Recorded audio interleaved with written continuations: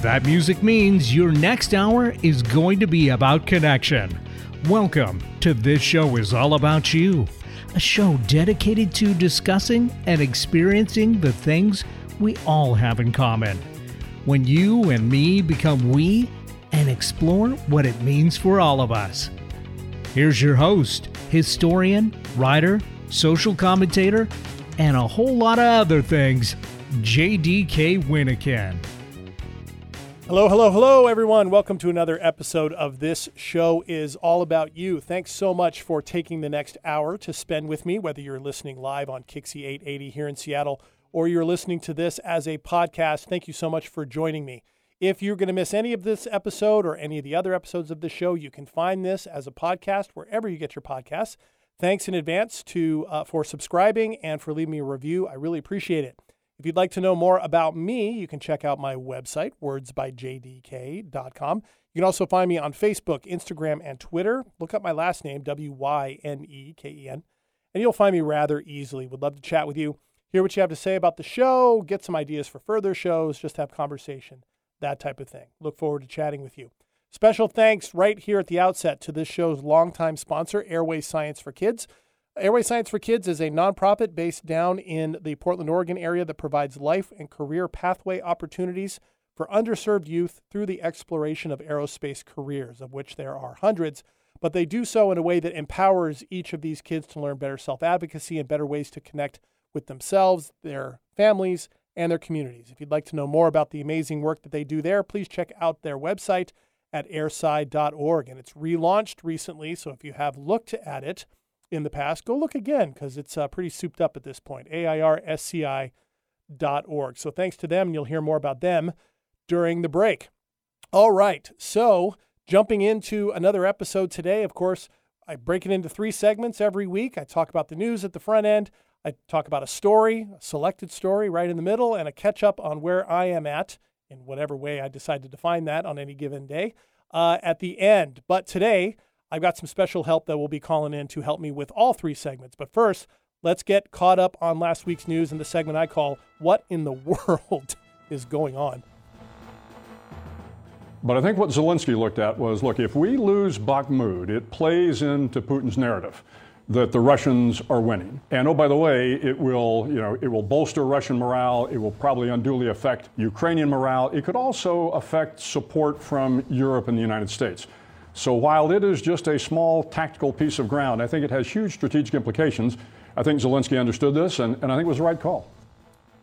That is retired American Admiral William McRaven talking about the importance of Bakhmut, which a lot of people have said doesn't really, when you take a look at a map of Ukraine, doesn't seem to make a whole lot of tactical sense as why both sides have fought so hard over it for so long that it has now become the biggest battle of the entire war. But the larger point that the Admiral was making there is a true one. Because the larger tactical part of this war is now blended into the strategic and the political and the economic, whoever holds Bakhmut is going to win a major perception piece of this war. And it's a reason why Ukraine has decided to hold on to it so tightly, for all the reasons that the Admiral just listed. And so, much like the rest of the war, Bakhmut is grinding on and on and on. Recently, actually over the weekend, the Wagner, I don't even know sure how they pronounce it, the Wagner special military group that fights on behalf of Putin, put their own flag up over the captured center of the city and not the Russian flag. They have their own splits going on with the Russian government right now. And also over the weekend, a major pro-Russian military blogger was killed in a bomb blast in St. Petersburg that, of course, the Russians are blaming on the Ukrainians. The Ukrainians are pointing to the fact that if anybody has a track record of blowing up people who have criticized the Kremlin, it's the Federal Security Bureau, the Russians themselves. It could be anyone. There's probably no way to know one way or the other.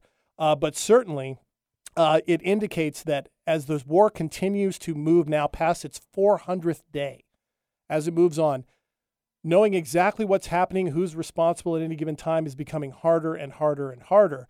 And therefore, all the reasons to continue to invest in the war, no matter whose side somebody might be on, it's requiring more and more acts of faith, commitment, a daily reassessment than ever before.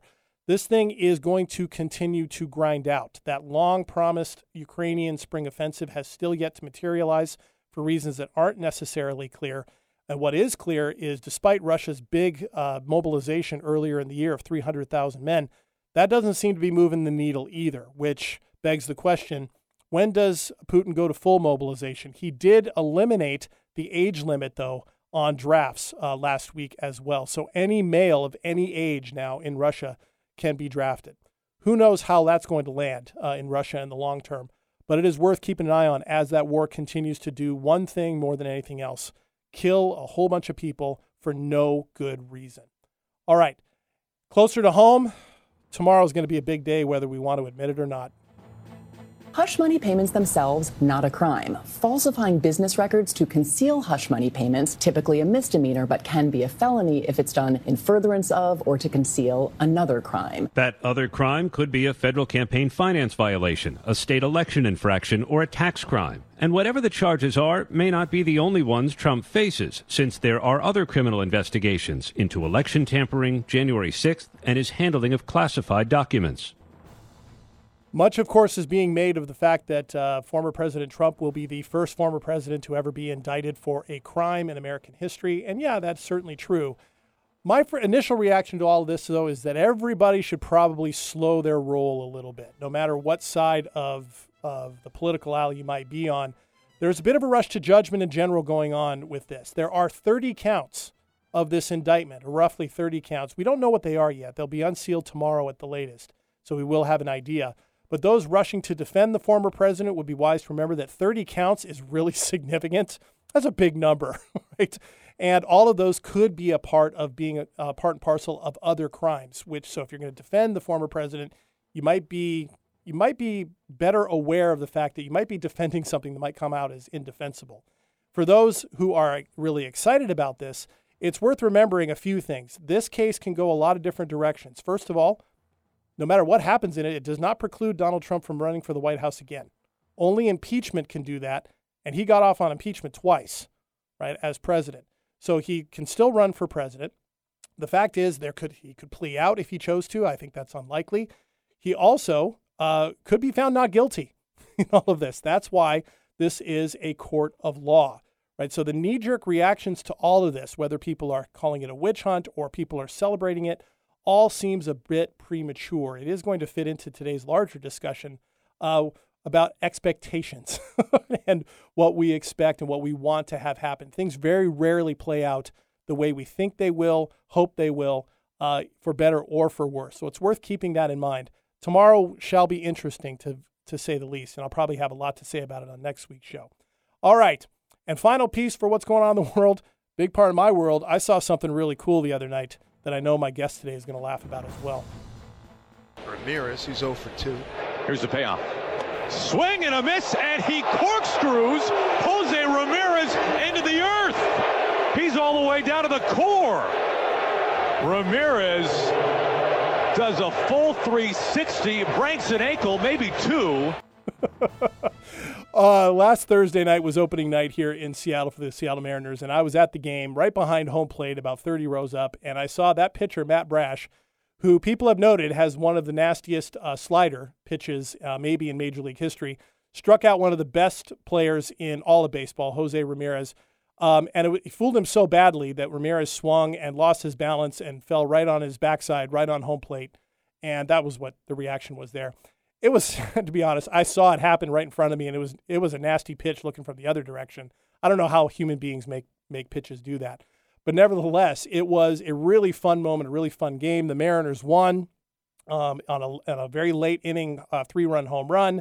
It was a sold-out game. We're coming off of the first playoff appearance for the team in 21 years. So the energy was super high. And then the Mariners promptly went on and lost the next 3 games. That's why I'm putting it out there, because that's where I'm gonna kick off today. And with a story, or really maybe a series of stories, we'll see where it goes, about expectations. And if it's going to be around baseball, which I love to talk about anyway, there's one person in the world that I want to bring on who is going to talk with me about baseball. and that is my guest for the remainder of the show today. You've heard him on this show before. He's definitely a friend of the show. He's the host of the Athletica Obscura podcast, available wherever you can get your podcasts. And going on this summer, he and I will have been close friends / brothers for 30 years. And he's shaking his head. Seth Moorman is my guest today. Seth, how are you, my friend? I'm doing well. Long-time listener, first-time caller. First time and second time contributor, I think. Yeah, happy to be here. That is absolutely true. It's hard to believe it's been 30 years. But one of the things that has gone on for these 30 years is we have an expectation of regular communication that revolves around sporting events, and especially when the season started, with baseball season started, we knew it was going to be ramping up, and that's exactly what happened. In fact, we spent a whole day imagining what would happen if we expanded the major leagues by 2 teams, got rid of American League and National League, realigned everything. In fact, I came up with a whole new playoff procedure, everything like that. We've had a great time together, JD. It's been awesome. Thanks for having me. Yeah, and thanks for calling in all the way from your home in Southern California. I assume that's where you are right now. It is. I'm not on the road. I'm at home, sitting at my dining room table. Awesome.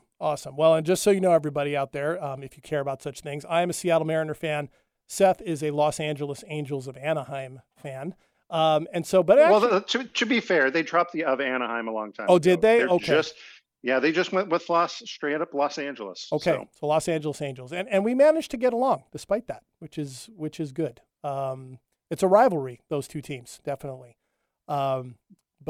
Yeah, without a doubt. Yeah, but we predate a lot of that stuff anyway. All right, well, Seth, thanks for joining me. But I know that there's something before we jump into today's stories about expectations in baseball that you reminded me of right after last week's show, and you wanted to come on and make sure everybody heard about this. Go ahead. Well, yeah, I am a longtime listener of the show. I never miss one.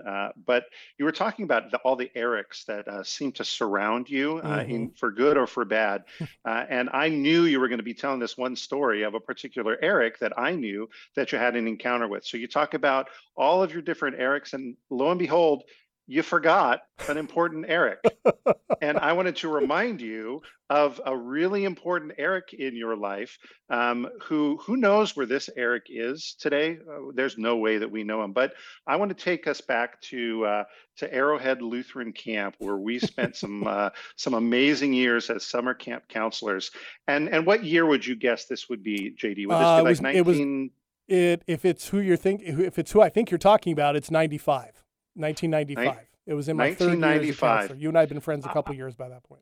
There was a camper in your mountain biking camp named Eric. I don't remember his last name. He was the youngest in your group, and he probably was a little too young to be in your mountain biking group. But we would send you off mountain biking every single day. And Eric, how shall I say this? Tested your patience? Would that be an easy way to say it?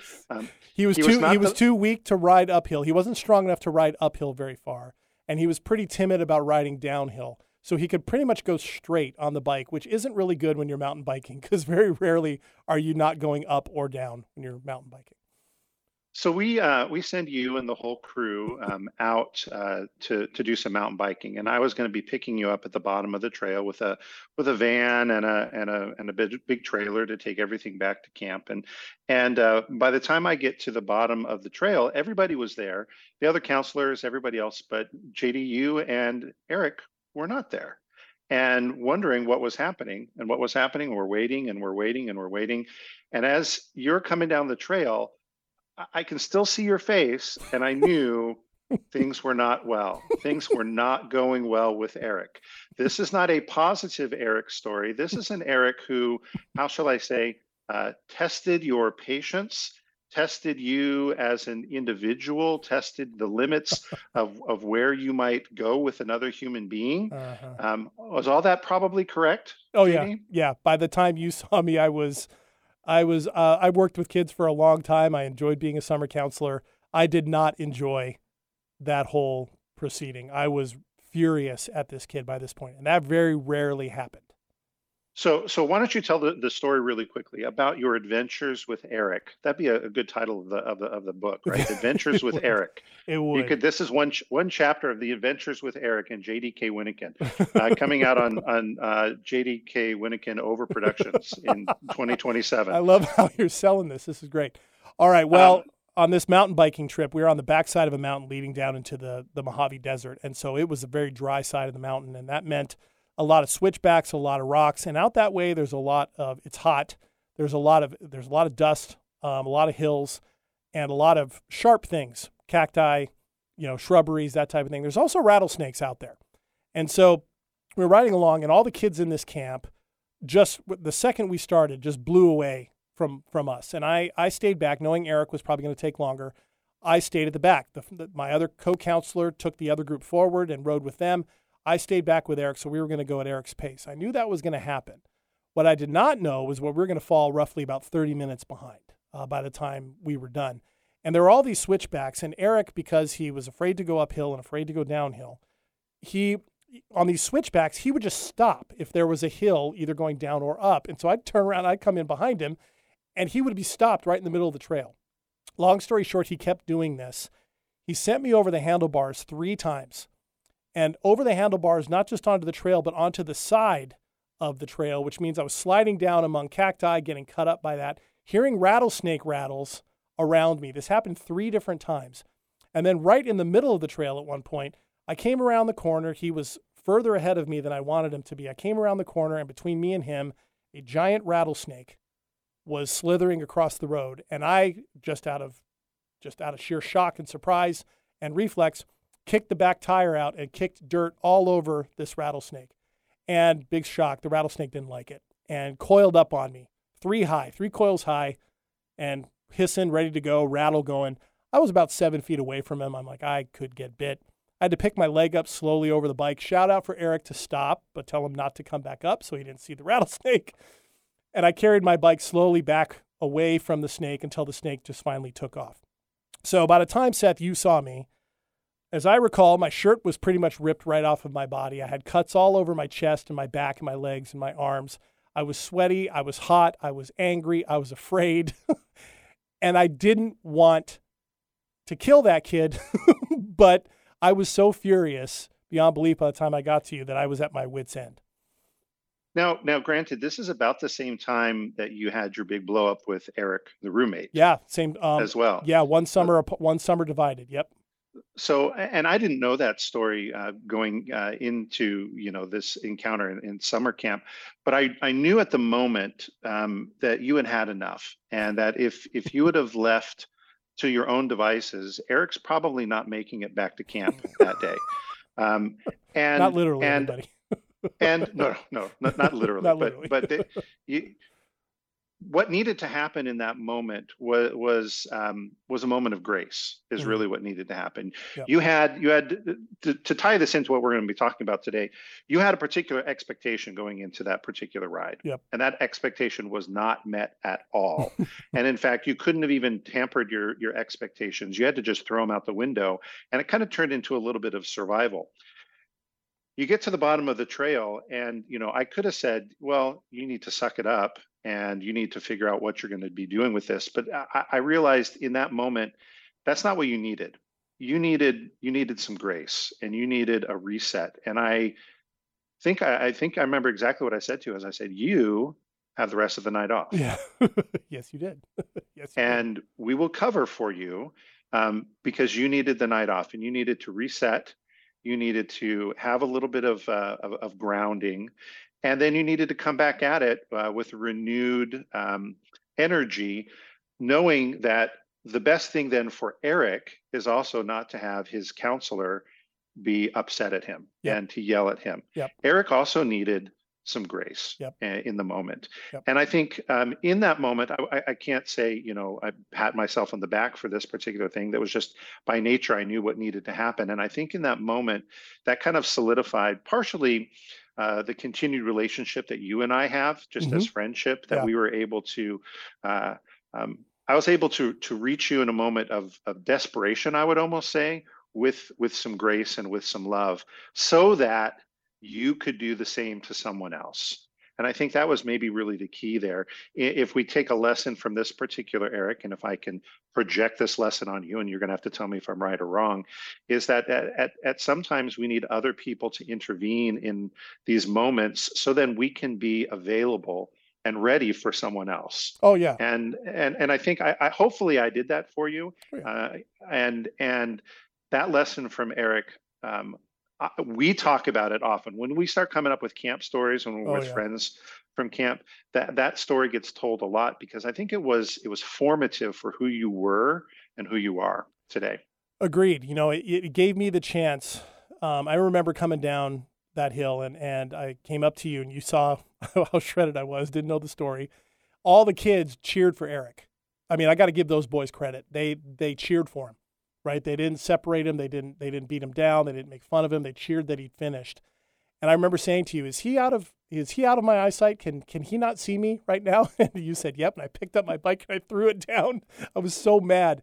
And you're exactly right. Because what I needed was the space to remember that he was simply just being a kid. He was being a kid, and we knew he was probably a little young to be in that camp. We had, and maybe not quite strong enough and skilled enough, but he really wanted to be in that camp, and that's why he was there. It gave me the space I needed to remember that in all of that. I mean, I'm glad I never had him as a camper again, but nevertheless, that's true. All right, so that's a great story. So let's take a break, Seth, and when we come back, let's talk about that expectation. Let's talk about baseball in that sense, because I think in that sense, you and I believe baseball is a metaphor for life, and maybe we can kind of give some people a glimpse of what that looks like. So stick around, everybody. Come on back. We'll be back in a minute.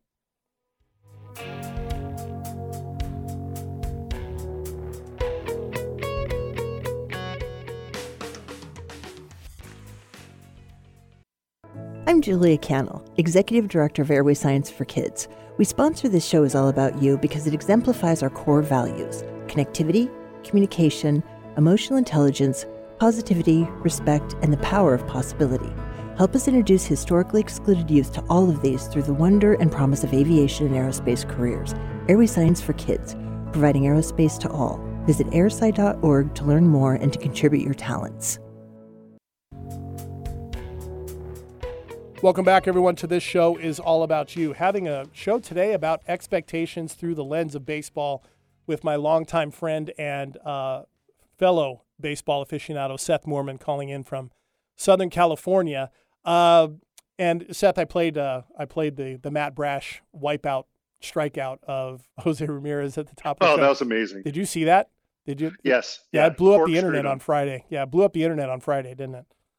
Yeah, that was crazy. Yeah, it was nuts. So, well, Seth and I have been baseball fans our whole lives, even before we met each other. And Seth, you and I have been to a lot of different games in different places. And one of the things that I kind of hinted at the top of the show with, my own opening day experience was great. It was a sellout. I was behind home plate. It was a great game. Mariners played well. They won. Everybody's euphoric in the city. The radio the next day, people were excited. They're, this was the greatest thing. People were calling in saying this was my favorite moment. And then, as baseball tends to do, like life, some different things happened. The Mariners proceeded to lose all 3 remaining games against Cleveland over the weekend. And, of course, this morning, what do you think the radio reaction is here in Seattle? It's, this isn't good. This isn't good. You have a guy on the injured list, all this kind of stuff. To me, my initial reaction to that is, well, depending on what your expectation was, did you all forget that there's 162 of these games to play? Let's start there. How was your opening day experience, by the way?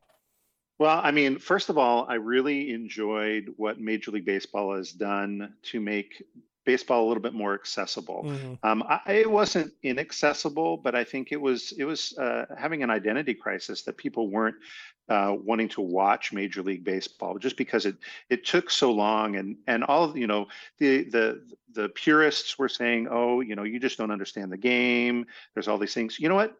Ask my wife. She just says it's just plain boring. Mm-hmm. It's boring. Mm-hmm. With the pitch clock, with the bigger bases, with a couple of other things, I think it made it a lot more watchable.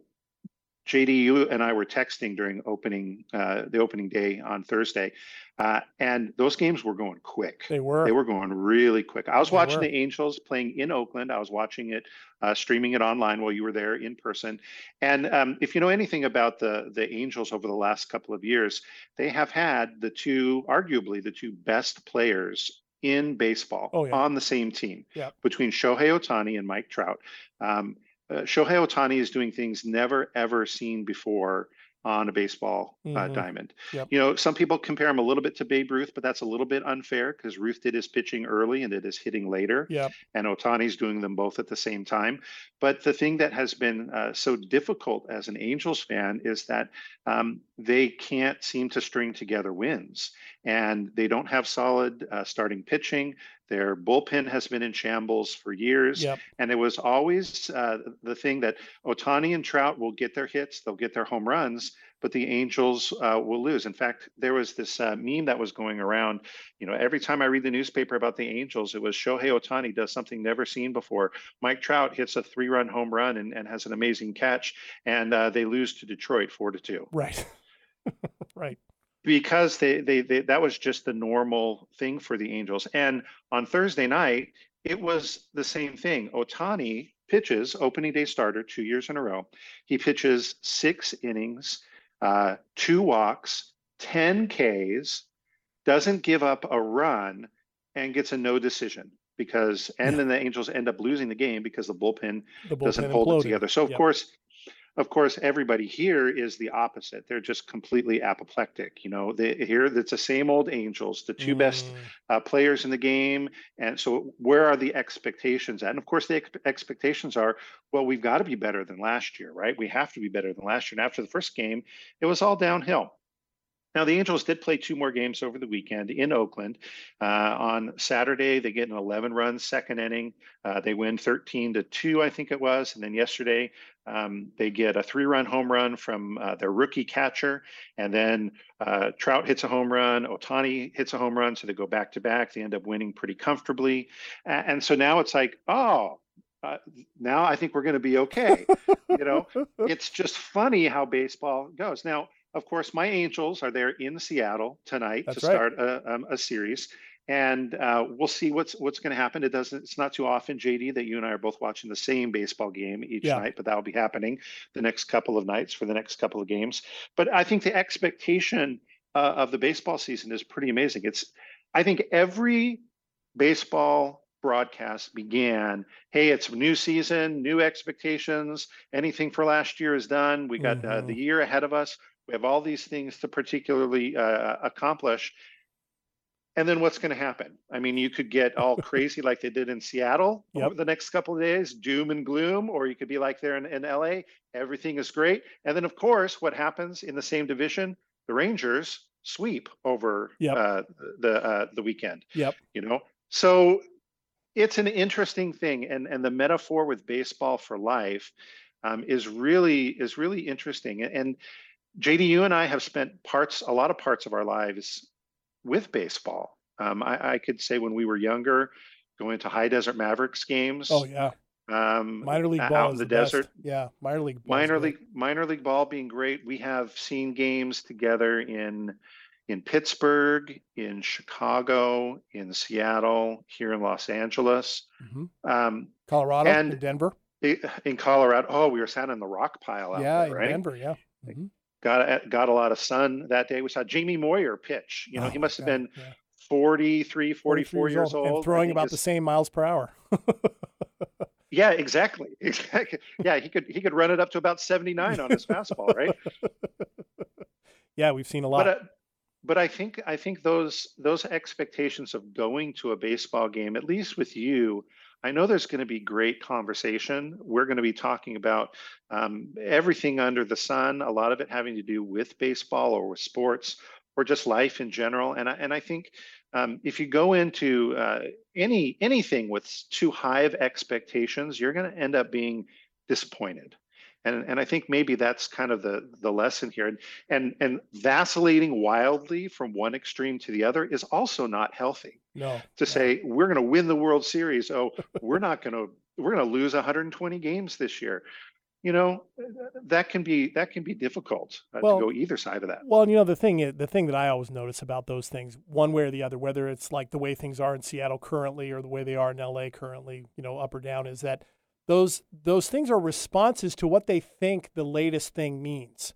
It's not even based in the reality of what just happened, right? And the players themselves have a better grasp of this, right? The old adage in baseball is you're not supposed to get too high when you win and don't get too low when you lose, because you're playing the next day, and if you are playing the next day, it means you kind of got to put the previous day out, right? And there's 162 games, and everybody says you're gonna lose a third of them, you're gonna win a third of them, and it's that final third in between that determines whether you're going to be able to make the playoffs or not.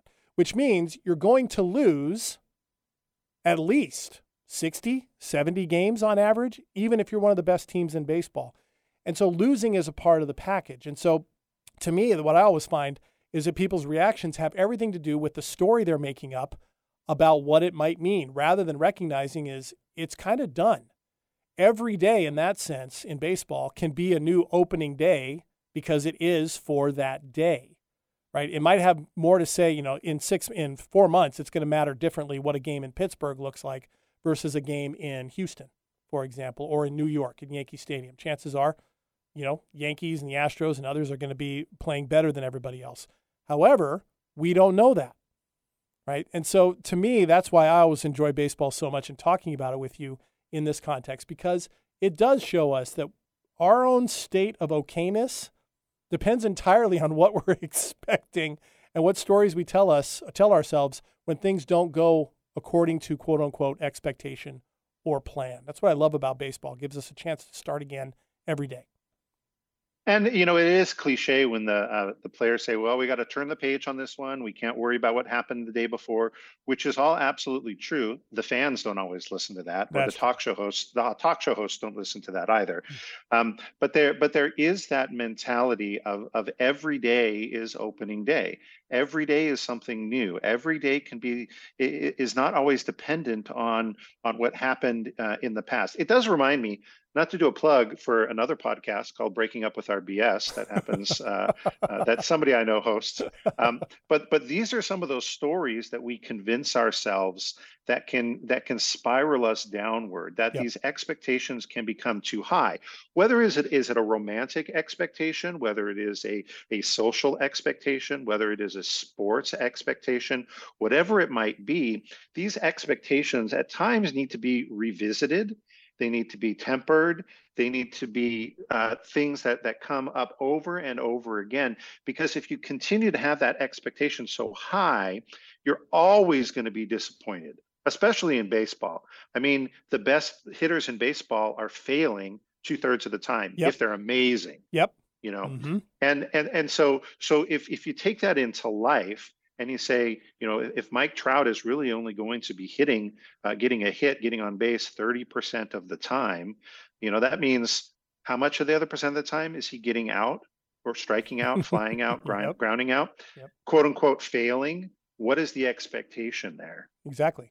And the players themselves have a different understanding of what that means. And it's very true. And for me, with 21 years of futility for the Mariners that we just kind of came off of, if we count as success as making the playoffs, I had to really learn to not just shift my expectations, but to really find the value in baseball in some different places, because it wasn't going to be guaranteed or even likely that the Mariners were going to compete for the division. You always hope, right? You always hope they're going to make the playoffs. But what I had to find was just the enjoyment in the game. And over the last, particularly over the last 10 years or so, I've actively, intentionally given up on things like hating other baseball teams, right? Jerry Seinfeld had that old joke about you're not rooting for a baseball team, you're rooting for their laundry, right? Whatever the name says on the front, right? And I took that to heart because I was getting way too wrapped up in the success or failures of the Mariners once upon a time. And there was a lot of failure, a lot for a long period of time. So where do I find it? In the joy in going to the park, being in that environment, talking to people who around you, that if you were to talk to them about anything other than baseball in that moment, you're going to find things that you disagree about. But you're not there for that. You're there to watch baseball. You're there to enjoy the park. You're there to enjoy everything that goes with it. I found a lot of fun and identification and connection in those things in baseball. And rooting for the team was important.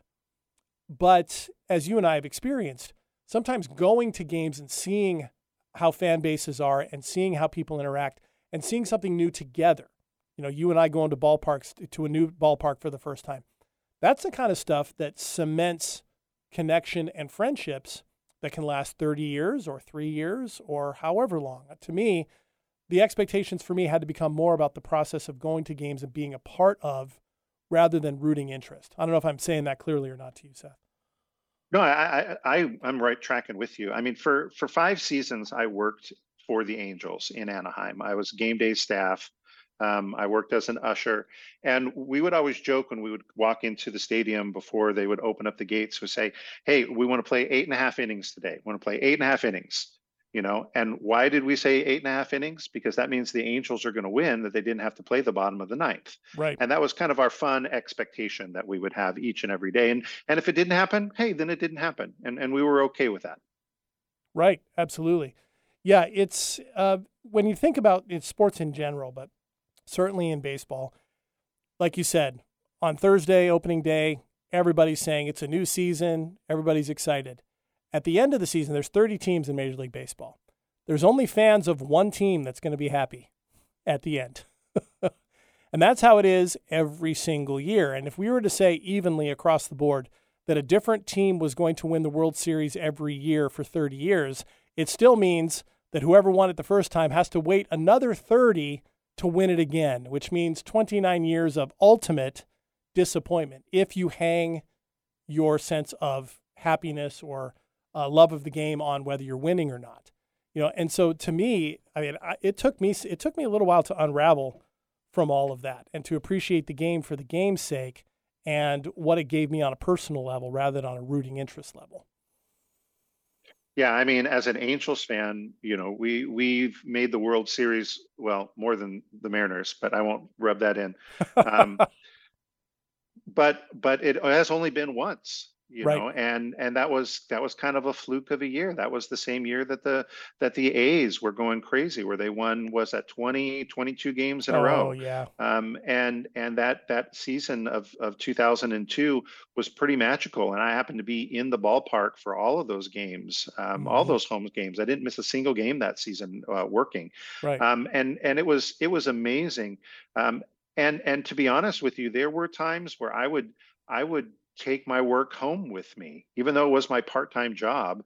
I would be listening to the post-game call-in show, and every single person calling it was just grousing and complaining and lamenting about this, that, or the other. And even when they did well, it was like they're always waiting. As an Angel fan, you're always waiting for the other shoe to drop. Always, always. Something's always going to go wrong. Oh, it sounds like Mariner fans. So it was just that one year where it just that other shoe never dropped. I mean, it was just one thing after another, Yeah. and that's what made it magical. And that's what brings me back year after year after year to baseball, is that there's something magical about it. And yeah, right. You don't want the highs to be too high. You don't want the lows to be too low. So you kind of give that evened out. And then how does that inform my day-to-day living? Like, I'm not waiting on pins and needles for the game tonight, but it's going to be great. Yeah, absolutely. And when we come back from our second break, let's pick up right there, because I want to talk about, from your example of their lone World Series win, something that I think is important for us to remember. So stick around, everybody. We'll be back in just a minute.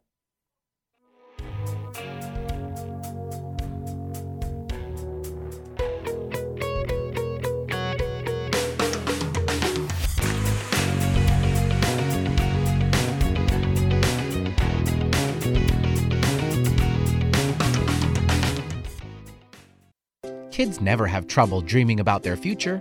The challenge is providing them the resources and opportunities to reach them. This is especially true from historically underserved communities. Fortunately, there's an organization that can help those dreams become reality.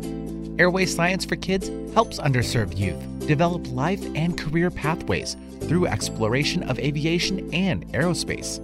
Using in-person and virtual programs, along with partnerships with companies, educational institutions, community health providers, and other resources, Airway Science for Kids helps students not only find their dream careers, but also learn how to better advocate for themselves and connect more effectively with their families, peers, and communities.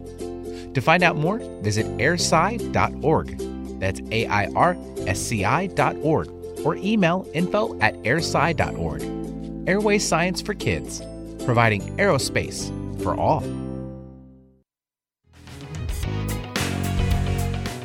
All right, welcome back, everyone, to This Show Is All About You, having a great discussion about expectations through the lens of baseball today. A shared passion and love with my buddy Seth Moorman, who's calling in from Southern California to talk about it. And Seth, before the break, I mentioned that one of the things I think was so important about what you just said, about the magic of that 2002 season for the Angels, when they won the World Series, when the other shoe didn't drop. You called it magic, right? And I think that's important, because the magic moments, for them to be magic, they can't be everyday moments. They can't be things that happen all the time, because if they did happen all the time, they would cease to feel magical, right? You know, there's other metaphors we could choose. If you went to Disneyland every single day for your entire life, at some point it's going to seem less magical than it was if you've gone once or twice every other year or so.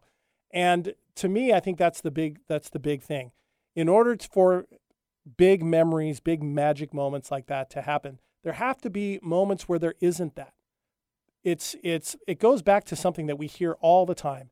In order to appreciate the highs, you have to go through the lows. In order to feel the great victories, you have to know what it's like to go through losses, right? And that's in anything, right? We feel more connection and love and dedication to the people in our lives after we lose somebody who's really close to us. You and I, a number of years ago, when our buddy Matt passed away real suddenly, when we connected on that, the one thing we said is we cannot just assume anymore, like we did, right, that we can just catch up with our friends at some point in the future, you know, even if a few years goes by. And that led to you and I committing to every single year getting together at least once to do a sports weekend of some sort. And we haven't missed it yet. I think maybe we missed 1 year because of the COVID pandemic. Maybe we missed one. But yeah. But we haven't. And that was something that, I mean, talk about life and sports coming together for two of us in a very visceral way, right? We decided we have to make sure we intentionally connect with one another once a year in person. And what's the one thing that we really, really love to do? Go to sporting events together. And that, to me, I think is maybe one of the best examples of what we're talking about. We were disabused of the expectation or the notion or the assumption that we would just have time in the future to connect with our friends. And instead, when we lost Matt, it was, let's not let that too much time go by before we do that. And we've stuck with that now going on 8 years. Yeah, absolutely. And I think one of the things that I think we'd be remiss if we didn't talk about is the expectations, I think, that unduly are foisted upon some people because of social media pressures. That's true. People have this expectation because of social media that they need to have this perfect picture or show to people these perfect relationships or these wonderful things, and then all of a sudden the event is no longer the event. The event now becomes me trying to capture this event via my phone and share it with other people for whatever reason that might be, whether that is selfish or whether that is because I need to get people to interact with me because I'm feeling like I'm disconnected from people, whatever that might be. Or I need content, right. Yeah, right, exactly. And society, when I say that, is starting to live moments through the lens of their phone or a camera, if you want to say old school. And we are no longer living in the moment, and we're no longer creating memories. We're trying to create situations for us to create content. And that content, for some reason, is the expectation that we can that will solve whatever internal issues that we might have. And again, that's a misappropriation of expectations, because then you're continuing to chase. You'll always be chasing. Yep. When we get together, yes, we're going to take a selfie. Yes, we're probably going to put something on social media. Yeah, we're going to tag stuff, but that is not the reason that we do it. There's not an expectation of having to show to others that we did it. Now, I'm gonna belie my age here just a little bit. Back in my day, it used to be you would go to an event, and like if it was a concert, what did you do to show people you were there? You bought a concert T-shirt. Yeah. Right.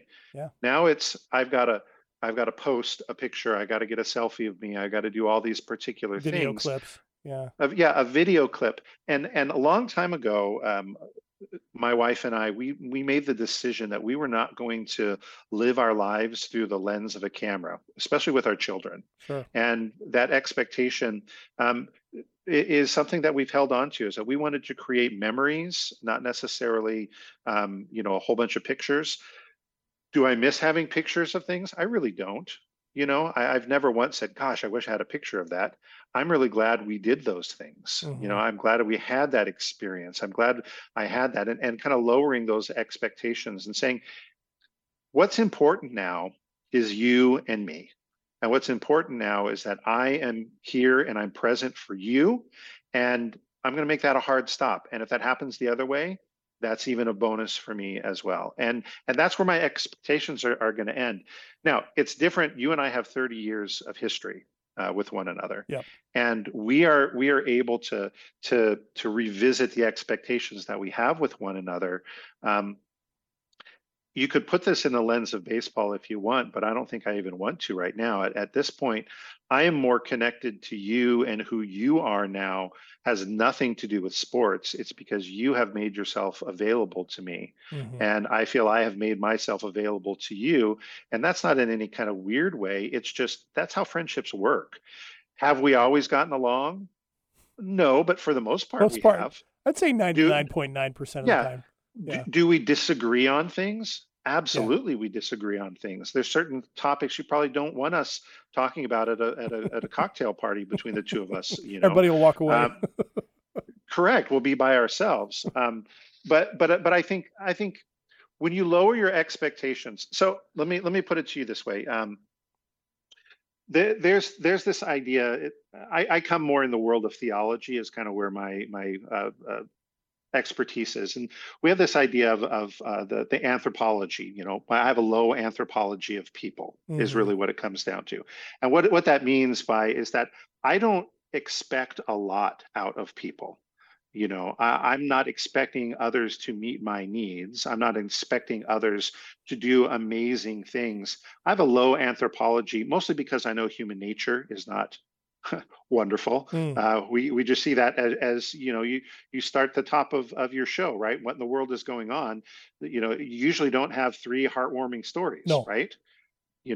Because human nature is not great. So I come into life, my expectation is to have a low anthropology of people, and then I'm usually delighted and surprised by how amazing some people are. And that's just how I go about it. I'm not expecting when I come up to Seattle next time, I'm not expecting you to roll out the red carpet. I'm not expecting you to take me to some place I've never been. Sometimes it's just we're going to Issaquah Coffee, and we're just going to sit there, right? That's right. And we're going to spend all day there, and that's great. I love it. That's right. Yeah, I understand what you're coming from. For me, I think the focus for me is a little different. I think it's for me in the sense of what I expect from people is kind of dependent on what level of commitments, quote unquote, I already have with them. Like, so you and I, 30 years of friendship, there are certain things that I don't necessarily expect from you, but we're committed to, through a lot of action, more so than words that ever said so, staying connected, talking about various things to the point we don't even think about it. This is just our friendship, right? And if for whatever reason, either one of us started falling short, turning on the other, or calling people out, or something isn't right, I fully expect either of us to call the other person out on that, right? So like, hey, what's going on with you? Or, hey, it seems like something's wrong. The stranger I meet in the street, I don't have any of those commitments with, right? There's nothing built there. And so in all my relationships, various kinds, I keep asking myself, am I living up to whatever level of commitment or whatever decisions have been mutually made between me and this person? And with some people, you continue to grow those, right? Those are the people that you become closer to over time. Other people, you maybe you don't, right? So I don't know if it for me, it's about low expectations or high expectations, rather than just taking a look at myself and going, how well am I living up to where and moving towards the person I want to be and the type of friend I want to be in this case? Well, it was a couple weeks ago here on this show, you talked in this third segment, you talked about what's up with you, and you're talking about revamping a website, you're talking about publishing, you're talking about all those things. And what was one of the first things I did to you? I said, so what are you going to do today? Right. Exactly. I called you out on it. What are you doing today to get the next thing done? Yep.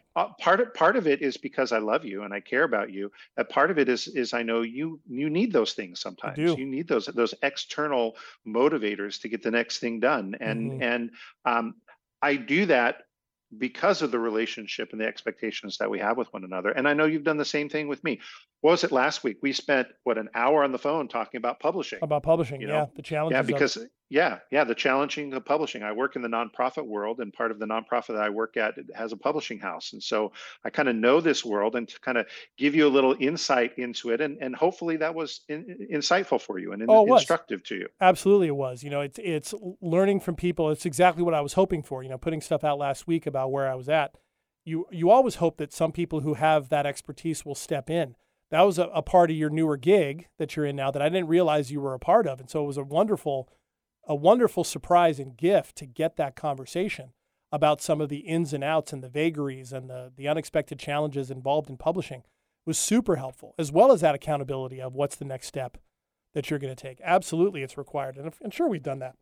I mean, we had those conversations when you were shifting careers twice. We had those conversations over the last 30 years. We had the same ones, asking those same types of questions. And I think that's what I mean as far as that's the level of commitment and connection that we are dedicated to as friends.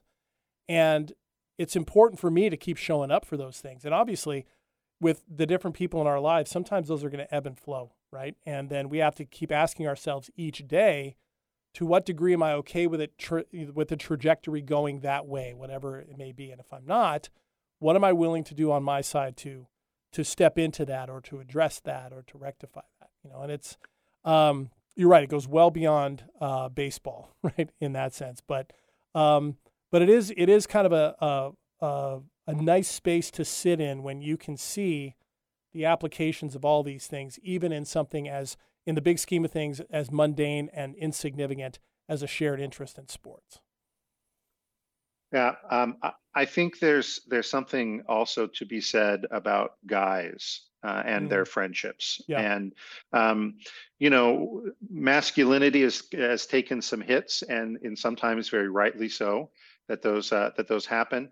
But to use sports as a way for guys to have deepened friendship, I think, is a natural course of things. So, if you're a guy and you like sports, and maybe you're kind of feeling a little bit lonely and don't have somebody to kind of, talk to that's outside of a significant other, hey, invite a couple of your buddies to go to the Mariners game or whatever. Or what's the XFL team? The Sea Dragons? The Sea Dragons. Yes. Another Sea Dragons game this season. Yes. There's actually a few more.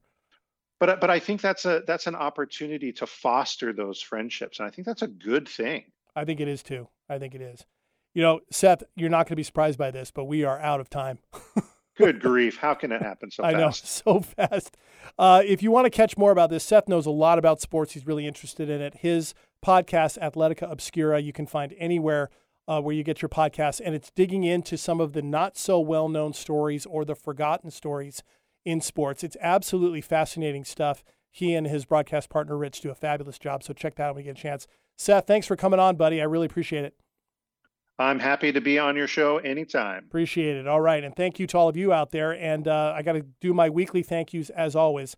Where do I start? This show is all about you. It's produced and distributed by Hubbard Radio Seattle. Eric Ryder is my in-studio producer, editor, and mixmaster. The show is made possible by the generous sponsorship of Airway Science for Kids. Check them out at their newly revamped website, airsci.org. And the original theme music is by Dave Nelson of Lens Group Media. Special thanks for contributing to this episode, and all that went well for me this week has to go to Julia Cannell, Tawny and Dave Santabria, Bruce and Cindy Bullard, Daryl Sutherland, Dean Cameron, Ann Foster, Justin Park, Stacey Heller, Katie Beck, and Eric Crema. Thanks to you, Seth Moorman, for calling in for 30 years of brotherhood. And again, make sure you check out the Athletica Obscura podcast. Thanks also to Cesar Garcia for procuring my opening day tickets. You are always well ahead of the game, and I appreciate you notifying me when those big games go on sale. Going to games with you and your son Martine are beyond enjoyable. And to you listeners, thank you. I couldn't do this for you without you. And finally, to send you out for the rest of the week, let's end with this original haiku. The opening of any endeavor is not a map to its end. Chins up, everyone.